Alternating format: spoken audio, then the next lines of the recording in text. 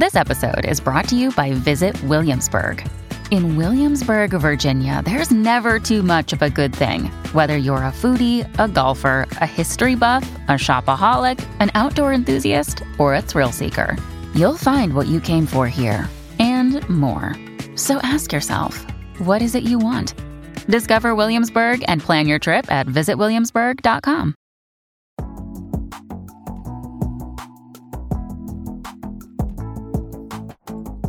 Welcome to Lavender U, a community for LGBTQ plus women and femmes, where we talk about all things queer media and representation.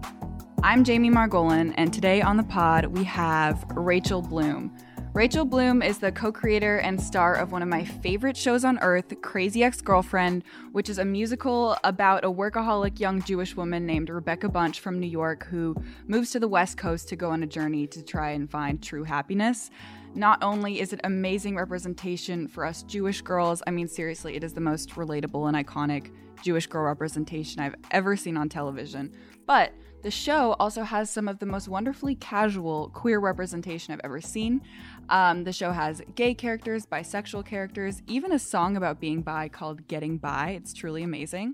Rachel, this Jew, is fangirling so much. I'm so freaking excited to talk to you. Welcome to the pod. Thank you for having me. Yay. Okay. Crazy Ex-Girlfriend has gotten me through the most difficult times in my life. I've watched the show front to back 4 times through. So before we dig into the details of Crazy Ex-Girlfriend, I just want to say to everyone, we're going to be talking about the show, which means that there will be spoilers. You have been warned. Crazy Ex-Girlfriend is streaming on Netflix, so go do your homework and watch the show and then come back here.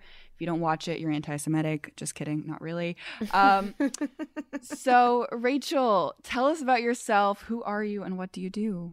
I'm a jack of all trades. I'm a writer, comedian, singer, actor person. I basically am someone who goes where the gigs are. That's kind of been my overall philosophy. And so I had been separately kind of making my own music videos online. This is just in the days where there was YouTube. Obviously, there was no TikTok, there was no Vine. Vine is dead, but yes, I know Vine is dead. But I wanted to say there was no TikTok, and then I also wanted to say this was also pre-Vine. And I'd been trying to kind of turn that musical stuff into more long form television pitches, and this woman, Aline Brosh McKenna, saw my music videos. And she is an amazing screenwriter. She wrote The Devil Wears Prada, among many things. And she and I got together and created Crazy Ex-Girlfriend. Amazing. I love your YouTube videos. Historically accurate. Disney Princess is one of my favorites. Thank you. For those out there who hate Jews and haven't watched Crazy Ex-Girlfriend yet, what is the show about and how would you summarize it? I would say that Crazy Ex-Girlfriend is it's a fucked up romantic comedy about a woman who is unhappy in her outwardly successful life, and she runs into her ex-boyfriend from summer camp when she was 16 years old. And on a whim, she decides to move to be where he is, to recapture the last time she was happy. And that place is West Covina, California. And Crazy Ex-Girlfriend is her journey of trying to find happiness through a man and through various men, actually, slowly figuring out what makes her actually happy from the inside out rather than the outside in. Yeah, it's a very beautiful journey about mental health and all of that I found truly amazing and comforting. Another thing that I found like really comforting about Crazy Ex-Girlfriend is the way like queerness is like so casually represented. So the main character, Rebecca Bunch, is straight, and it's about, you know, her chasing after guys, but there are a lot of queer side characters who have their own storylines very well developed, and it's never a thing of like, oh my god, they're gay, let's go into this and have a big homophobic reaction and make a thing of it. Instead, it's like very casual. So like one of the characters, Rebecca's coworker, Maya, is a bisexual character and has a storyline where she's pining over a girl and a straight man. Nathaniel, Rebecca's love interest slash boss, is also pining over a girl, and they both there's this episode where they both set off to like help each other get the girls that they like, and it's never a thing about, oh, you're gay or queer, you're a girl who likes a girl. It's just Maya's in love with someone and it happens to be a girl. Like, how was the creation of, I guess, the very casual queer representation, like, how did that come to be, and what was the decision to include so many like queer characters in such like a casual way? You know, I gotta really credit Aline on this. We always knew the character of Daryl Whitefeather, who ends up being a bisexual man. We always knew that he was going to start as kind of like the clown, right? He was kind of like the duncy bad boss, you know. And we wanted to go deeper than that because the whole show is about kind of dismantling stereotypes. Mm-hmm. And that's like musical stereotypes, rom-com stereotypes, and even sitcom stereotypes. And we hadn't seen talked about that exists that also would really deepen him is if he was grappling with his sexuality, which is that he's bi. We literally hadn't seen any positive representation with bisexual men, and I think when we wrote the song Getting By, for Daryl to finally say like I'm bisexual, the character of Daryl Whitefeather, Aline and some of the writers, and Adam Schlesinger, who is the main writer of Getting By, they met with a rep from GLAAD and really talked about not only the song but how bisexual people have been represented and what going beneath all the like negative representation or the stereotyping of, well, how would someone come out and what is it like to come out as bi, and what are some of the misconceptions that maybe we could help clear up in a song. And Getting By came in the middle of season 1, and by then I was so in the thick of things. I was like, you know what, Adam, just take Getting By, it's gonna be great. Because I think I had a different idea for that song. It was gonna be more like Music Man-y, like by the by I'm bi, or something like that. And Adam was like, no, what about Getting By? And it's like a Huey Lewis and the News type song, because Daryl is in his late 40s, early 50s. So was Adam, so was Aline, and they were like, let's do a song like the music he'd listen to. And he knocked it out of the park. Yeah, it's amazing. And so for all of the listeners who haven't heard Getting By, which is Daryl, the main character's goofy boss, he called a work meeting with his coworkers, and they all thought that it was like some important meeting about work. And then he's like, I have something to tell you. And he breaks into song about being bisexual. So here's a listen. Now some may say, oh, you're just gay. Why don't you just go gay all the way? But that's not it, cause bi's legit. Whether you're a he or a she, we might be a perfect fit. And one more thing, I tell you what, being bi does not imply that you're a player or a slut. Sure, I like sex, Please make him stop.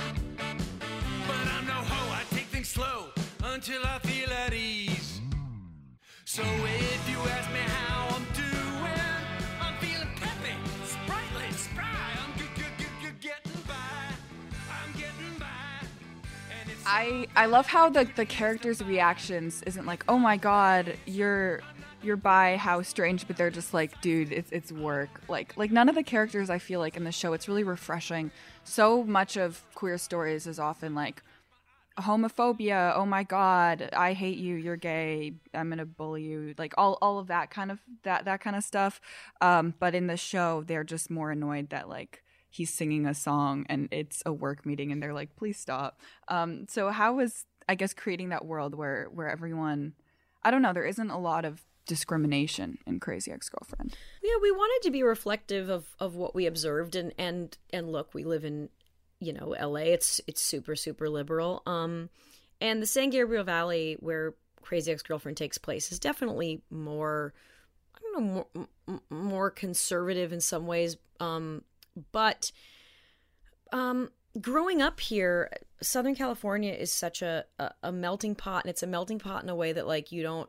When I was growing up, it wasn't like even commented on how much of a melting pot it is. And I think now, in a good way, people are much more vocal about their identity and where they come from. But I felt like we always said that like Southern California feels like it's people of all cultures coming together to go to the same Applebee's. Yeah. And so we wanted to kind of, I don't know, reflect that this is this is what the world is now. This is what America is. At least the Americans we've observed were by and large like more okay with people coming out as LGBT. And I know, I mean, look, I'm on the way more liberal side. My high school did the Laramie Project. I didn't grow up in a conservative community, but I remember my one friend, numerous people have come out to me. But my one friend who came out to me, he came out to me over AOL Instant Messenger.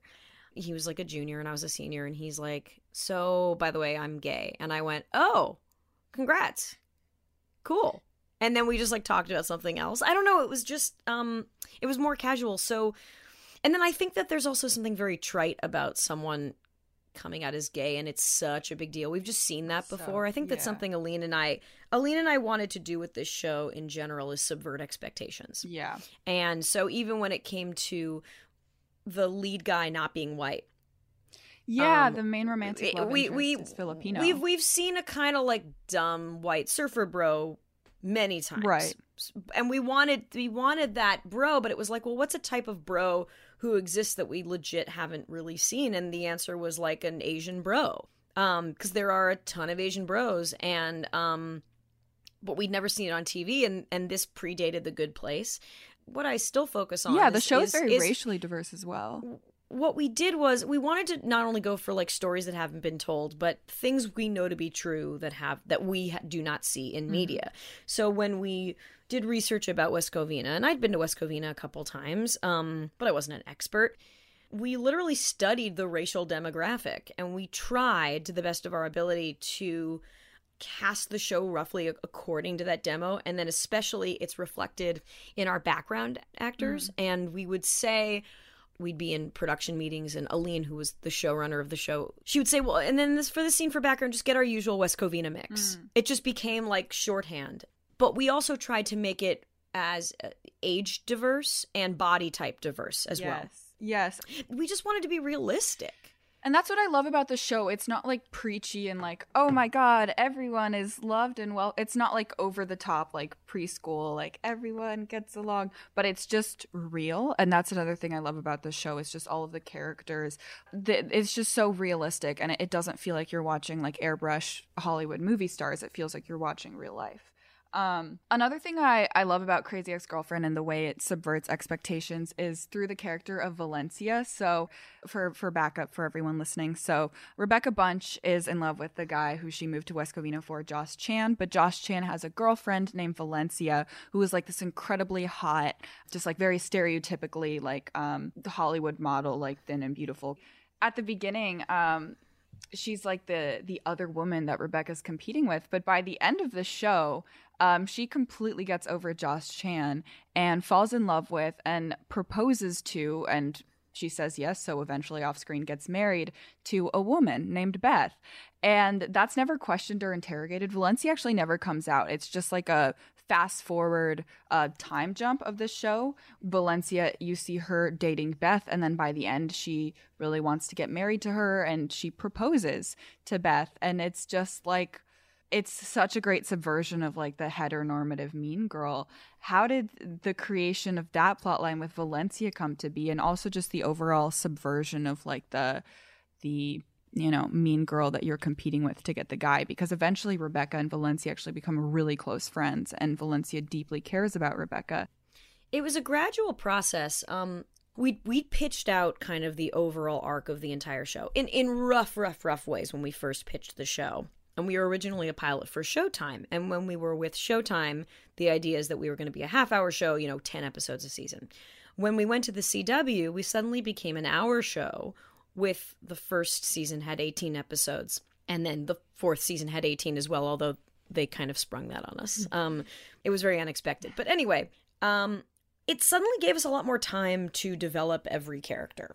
We really loved working with Gabrielle Ruiz, who played Valencia. She was originally a guest star for the first season. And then, again, I think I'm going to credit Aline. She was like, I think Valencia should... We wanted her to fall in love with someone who appreciated her for her. And she was like, I think Valencia just falls in love with a woman. And this was based on Aline's experience. Aline happens to know quite a few women who... were married to men, you know, all intents and purposes straight, and then like got divorced or whatever, and then we're like, I fell in love with a woman, and it just not being like a thing, it being very much of like, yeah, I guess I'm queer or whatever, I fell in love with a woman, and she just like, let's represent that, and let's represent also then a type of gay woman we also don't see on television in the case of Beth, which is someone who is more like, I don't know how I what's the proper way to describe the character of Beth? She's more on the, like, I guess the gender spectrum. Genderqueer, I mean, Emma like Willmann, definitely not as stereotypically feminine presenting, more like kind of butch, but not super. In the very specific lesbian terms, we would say soft butch is what she is. Yeah. Great. I was like, it's not oh God, offensive. It's not offensive at all. Like, it's fine. You're good. Yeah, like I just didn't, you know, and also even the term, like even the wording we used for the audition 3 years ago, I'm like, I forget what we said, but yes, basically like not femme presenting. Yeah, not a femme. Like someone who, and actually Emma Willmann, who plays Beth, describes herself regularly as like, I'm gender wiggly. I love that. I've never heard gender wiggly before. I've heard gender fluid, but gender wiggly, that's great. I love that. I love it. We tried to fit it on the show because I was listening to her pod. She has a great podcast called Out of the Closet, with this other guy, Mateo Lane, and we wanted to put gender wiggly somewhere in there, but it didn't fit. But yeah, someone who was like more gender wiggly. I was like, should we have a moment where Valencia comes out as like bi, and Aline was like, no, because we're also skipping ahead 8 months. It's a thing. She now has a girlfriend. She fell in love with a woman, and I think something I really like with Aline's sensibility is, I think I'm still at the point where I could get very like precious and like big deal with things. Like, I am this. Everyone react. Right. Yeah. And Aline is very, very not precious. And I actually think Meryl Streep, when she was talking about The Devil Wears Prada, said something like that about Aline's writing, that her writing is very not precious. It really informed the show. There was just a subtlety, non-preachiness to the writing on the show that I was always that would surprise me. And that's what's incredible, because from topics of racial diversity to like LGBT topics, the show is never preachy. You never feel like you're being lectured.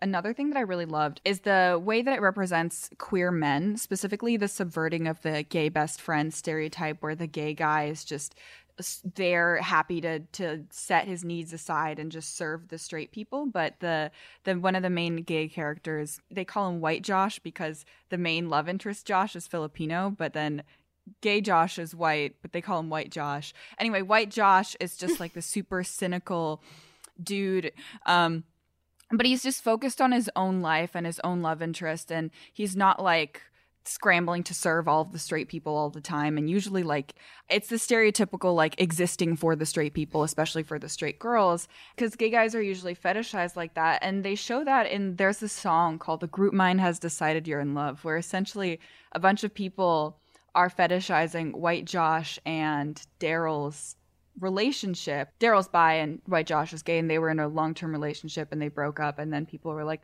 oh my god, you're so cute, you're my OTP, like treating them like they weren't people.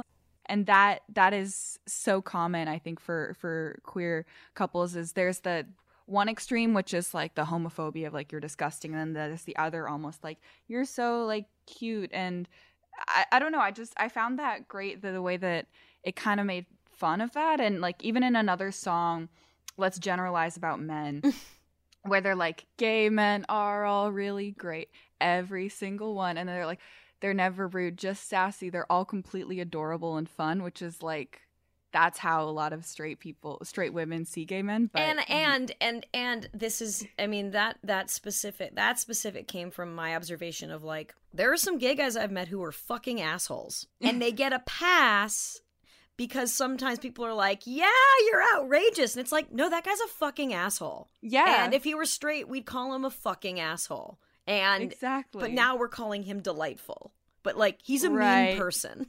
Exactly. And I think the whole thing, like from The Group Mind Has Decided You're in Love, where they're all dancing, and then Tim is like, you're the only people I know who are LGBT, so like you should be together. Yeah, and Tim was always kind of our avatar for like the most basic most basic like white guy who's just gonna say dumb shit, and he says like he's a coworker. For context, he's one of Rebecca's coworkers. Yeah, and he says like, you're kind of the only two LGBTQ people I know, so to me it's clearly fate.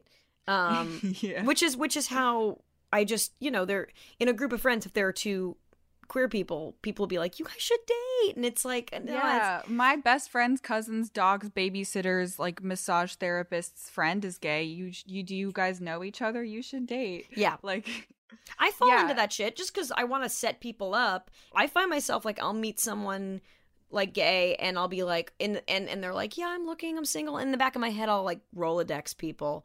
No, I also do that for straight. I feel like that's problematic, though. I do that for straight that would people. be helpful. Like, I don't know, if I was in a situation, you're like, I know a girl, I'd be like, that's helpful. Thank you. Are you looking? Yes. But I live in New York. Right. I'm 19. No, anyway. But what I'm saying is, yeah, I just love the way the show humanizes gay people in the sense that because it's usually like the gay guy would be all like, oh my god, girl, let me help you get the guy, but then the gay guy is the most uninterested in her love life out of every single person in the show, and he's like, oh my god, you're so annoying. Yeah, and that's also based on I write about this a lot in my book. I have a book out, and my best friend Brendan, he's gay, and like he has been, before I got together with my husband, he was so just frustrated and over hearing about my love life. He was like, ugh, you're dating morons. I'm tired of talking about this. He was just very not so thoroughly uninterested, and it was delightful. That's wonderful. There is a lot of like queer representation in the show, but I also want to just pivot to something. I know that the podcast isn't specifically about this, but it is about representation as a whole. Pivoting to the Jewish stuff. So as a Reform, like Jewish woman who doesn't entirely believe in God, I love the representation of Rebecca Bunch, who's also like a Reformed Jewish woman who's very like identifies very strongly with Jewish culture, but isn't like religious. Crazy Ex-Girlfriend is just such a good representation of people who are like myself, who are like ethnically and culturally Jewish, but like don't sign on to everything in the Torah. And I love a scene where I think Rebecca told her rabbi that she doesn't really believe in God. And then the rabbi was like, how Jewish of you to question things. And I've had that like exact experience. And it's just so spot on. I feel like a lot of people, their only like reference point of like mainstream Jewish like media is like Fiddler on the Roof, a musical about, Jewish people in Russia in the olden days, and now this show is just such a great contemporary representation. Like how much of Rebecca Bunch is like your experience, and like how is creating like such a wonderfully Jewish show? It's definitely my mentality mixed with the experience of Aline grew up in New Jersey, and so there are elements of that. And then my husband was raised very Jewish. He was raised, his parents say conservative. He says conservadox. So I don't know, somewhere in between there. But between Orthodox and conservative. Yeah, I mean, he was raised to keep kosher. Right. Like there are 2 sets of dishes and silverware in his parents' house. He went to yeshiva until 8th grade. We kind of took more of like a a step down from that, but kind of more of a typical East Coast Jewish upbringing. Yeah. And then filtered it through Rebecca's point of view and just true to how she would be about Judaism and that reaction. And again, it's just getting specific with her character. I think it's for how many Jewish people are involved in entertainment. And yes, there are a lot of Jewish people in entertainment, and part of the reason, by the way, just to say, is Jews for a long time couldn't get jobs in other things, and so they could get jobs in entertainment, which is why you have a lot of Jews in entertainment. It's the same with the idea of Jews in finance. For a long time, Christians saw being moneylenders as, being a moneylender as being impure. So money lending was some of the only jobs Jews were allowed to have. Anyway, I just want to get beneath the stereotype for anyone listening. But what's interesting, for how many Jews there are in entertainment and show business, there should be a lot more discussion of Judaism and Jewish identity, and there isn't. Because there is a fear, especially on television, up until recently, of alienating middle America, of getting too ethnic or too specific. And I think we did a lot of stuff in the show that would have been considered and still is considered like, well, no one's going to, you know, middle America's not going to relate to that. This is not going to, people are not going to relate to this on a mass level. Now, were we the lowest rated network television show of like all time? Yeah. What? CW has generally lower ratings. We were a very low rated show on a very low rated network. But it's why a lot of people think we're a Netflix show, is because a lot of people have seen the show only on Netflix. And also we remain a cult hit. It is a cult hit, yeah. For the reasons that the show is incredibly specific. It doesn't, yeah. The whole show is like a journey of Rebecca Bunch eventually gets diagnosed with borderline personality disorder, and it's like a whole journey of like the struggle of finding the right meds, therapy, diagnoses. There is a really, I think, really sensitive and well done like depiction of a suicidal event. But Rebecca Bunch really goes to really dark places, and she struggles immensely with her mental health. And while the show on the surface is like she's chasing a guy, the reason deeper is that she's so deeply unhappy. I really appreciated that, and I feel like so many people, it was like the only depiction I've seen on like TV, and especially with musical numbers and just in such a light way, talking about antidepressants, talking about therapy, talking about recovering from a suicidal event, talking about all these important things that are so stigmatized, but it was handled so sensitively and with care and with humor when it was appropriate. How was that like in creating that? Like, that is something I'd never seen to that extent. We wanted to show someone getting better. We've seen the kind of the almost like the promise of the premise, if you will, to use that term, is the 4th episode of season 3, in which Rebecca, it turns into Fatal Attraction. Rebecca's like, I'm going to get revenge on my ex. And we literally do it like a horror movie, a woman scorned horror movie. And she digs herself in a very, very, very deep hole. And then she has to come out of it. So we see the kind of woman going, you know, the bitch going insane from a male gaze. But we never see like, well, what happens after the bitch goes insane, quote unquote, right? And what causes the bitch to go insane? And is she really insane? Exactly. And so it was important just to, once we did that, such a like kind of stereotype typical episode in which Rebecca is happy to wallow in being a stereotype, because seeing half of us seeing women as these kind of one-dimensional characters, it's just women seeing women as that. We look to the media for, it's as much on us and our problem as it is like men, or, you know, the kind of larger patriarchal gaze telling us what to be. It's us having a lot of self-imposed restrictions and ideas about what we should and shouldn't be. Coming out of it, we wanted to show, okay, what would this actually be like when someone's a quote-unquote crazy ex-girlfriend? What does that actually mean?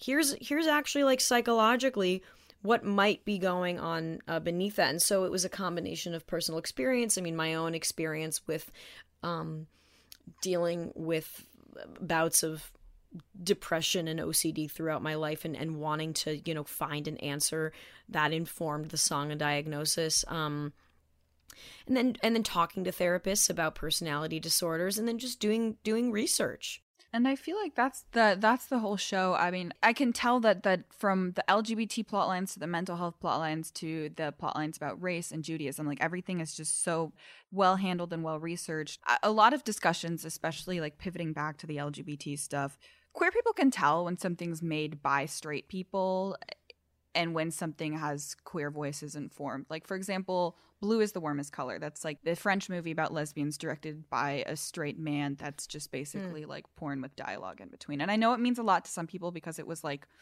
all a lot of people had. But like, I can watch that movie and be like, this was not made for me. This is a male fantasy, or this is a straight people's assumptions, as opposed to like when Portrait of a Lady on Fire, made by a lesbian, Celine Sciamma, came out. I was like, this is for me. Like, I feel like, okay. Some shows with the gay characters, I'm like, this is a straight person's imagination, or this is like not for me. This is how a straight person would like to envision gay people fitting into their life. With Crazy Ex-Girlfriend, I was like, this is for, like, I don't know. I just had that like, okay, like, who's behind this? And I guess the more general question would be for other people listening who want to make media that is inclusive, like if you're talking about a community, you have people behind the scenes that are from that community. So how did you guys make sure to have the people behind the scenes to make the story so authentic, and how can other people do that as well? Yeah, well, we did have one or two queer people in the writer's room, and then it was also very important for us to have a Filipino writer because, one of our leads was Filipino. We knew that we were going to be doing like Filipino Thanksgiving in the first season. That was very important to have that representation.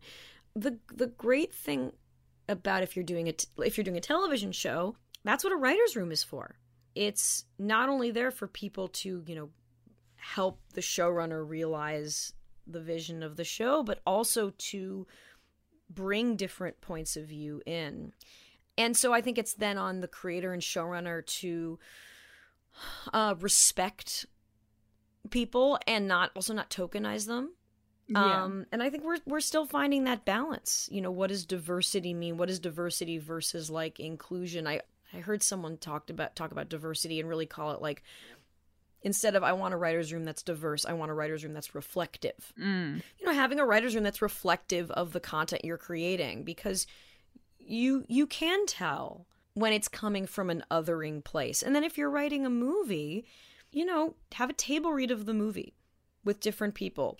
I think it's just important to not write in a vacuum. At some point in the process, get opinions from the type of people you're portraying. Yeah, definitely.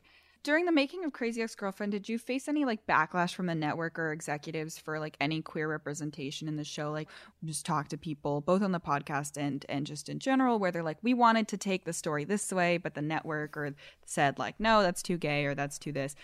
Did you ever face that with the CW, or were you CW is really good about representation, and also we were paired originally with Jane the Virgin, who already had a one of their lead characters was gay. Oh yeah, Jane the Virgin's amazing representation. Yeah. So that's just kind of in a great way that is like the CW's bread and butter. Even before it was like, I guess, quote unquote cool. So no, we never faced that.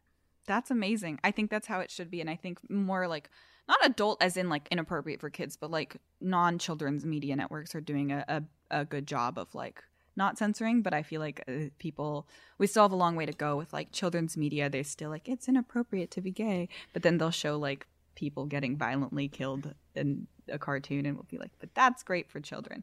That's a right, because there's like, because to talk about like gayness, it's inherently sexual.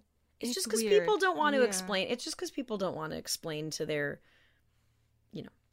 kids. Like, how will I explain to my child is the most annoying sentence I've ever heard. At some point, and the answer is like, I just rewatched Little Miss Sunshine, and Steve Carell is talking about his background. He goes, I fell in love with a boy, and Abigail Breslin's like, a boy? That's silly. And he's like, yeah, no, it was silly. And she's like, okay, you love boys. Like, I think kids actually understand it they don't the care. most. It's the follow-up questions that parents don't want to answer. Kids don't give a shit. Yeah, it's interesting, and I think just more normalized representation is taking us in the right direction. So what's next for Rachel Bloom? I know you have a new book out, I Want to Be Where the Normal People Are. Is there anything else that we could look forward to, or anything else that you're working on? Yeah, I mean, it's all like stuff that I'll be able to announce when I can announce it. When there's like a contract signed. But there are things happening. But until then, you can buy my book. And that is I Want to Be Where the Normal People Are. I very much relate to the title. And I love the cover of the book. It's beautiful. Like staring out the window like the Little Mermaid, but you're like staring out just a window. It's great. Yes. You can watch Crazy Ex-Girlfriend on Netflix. It's streaming. And you can buy Rachel's book, I Want to Be Where the Normal People Are, everywhere you buy books. Thank you so much, everyone, for listening. And thank you, Rachel, for joining us today. Thank you so much for having me. Yeah.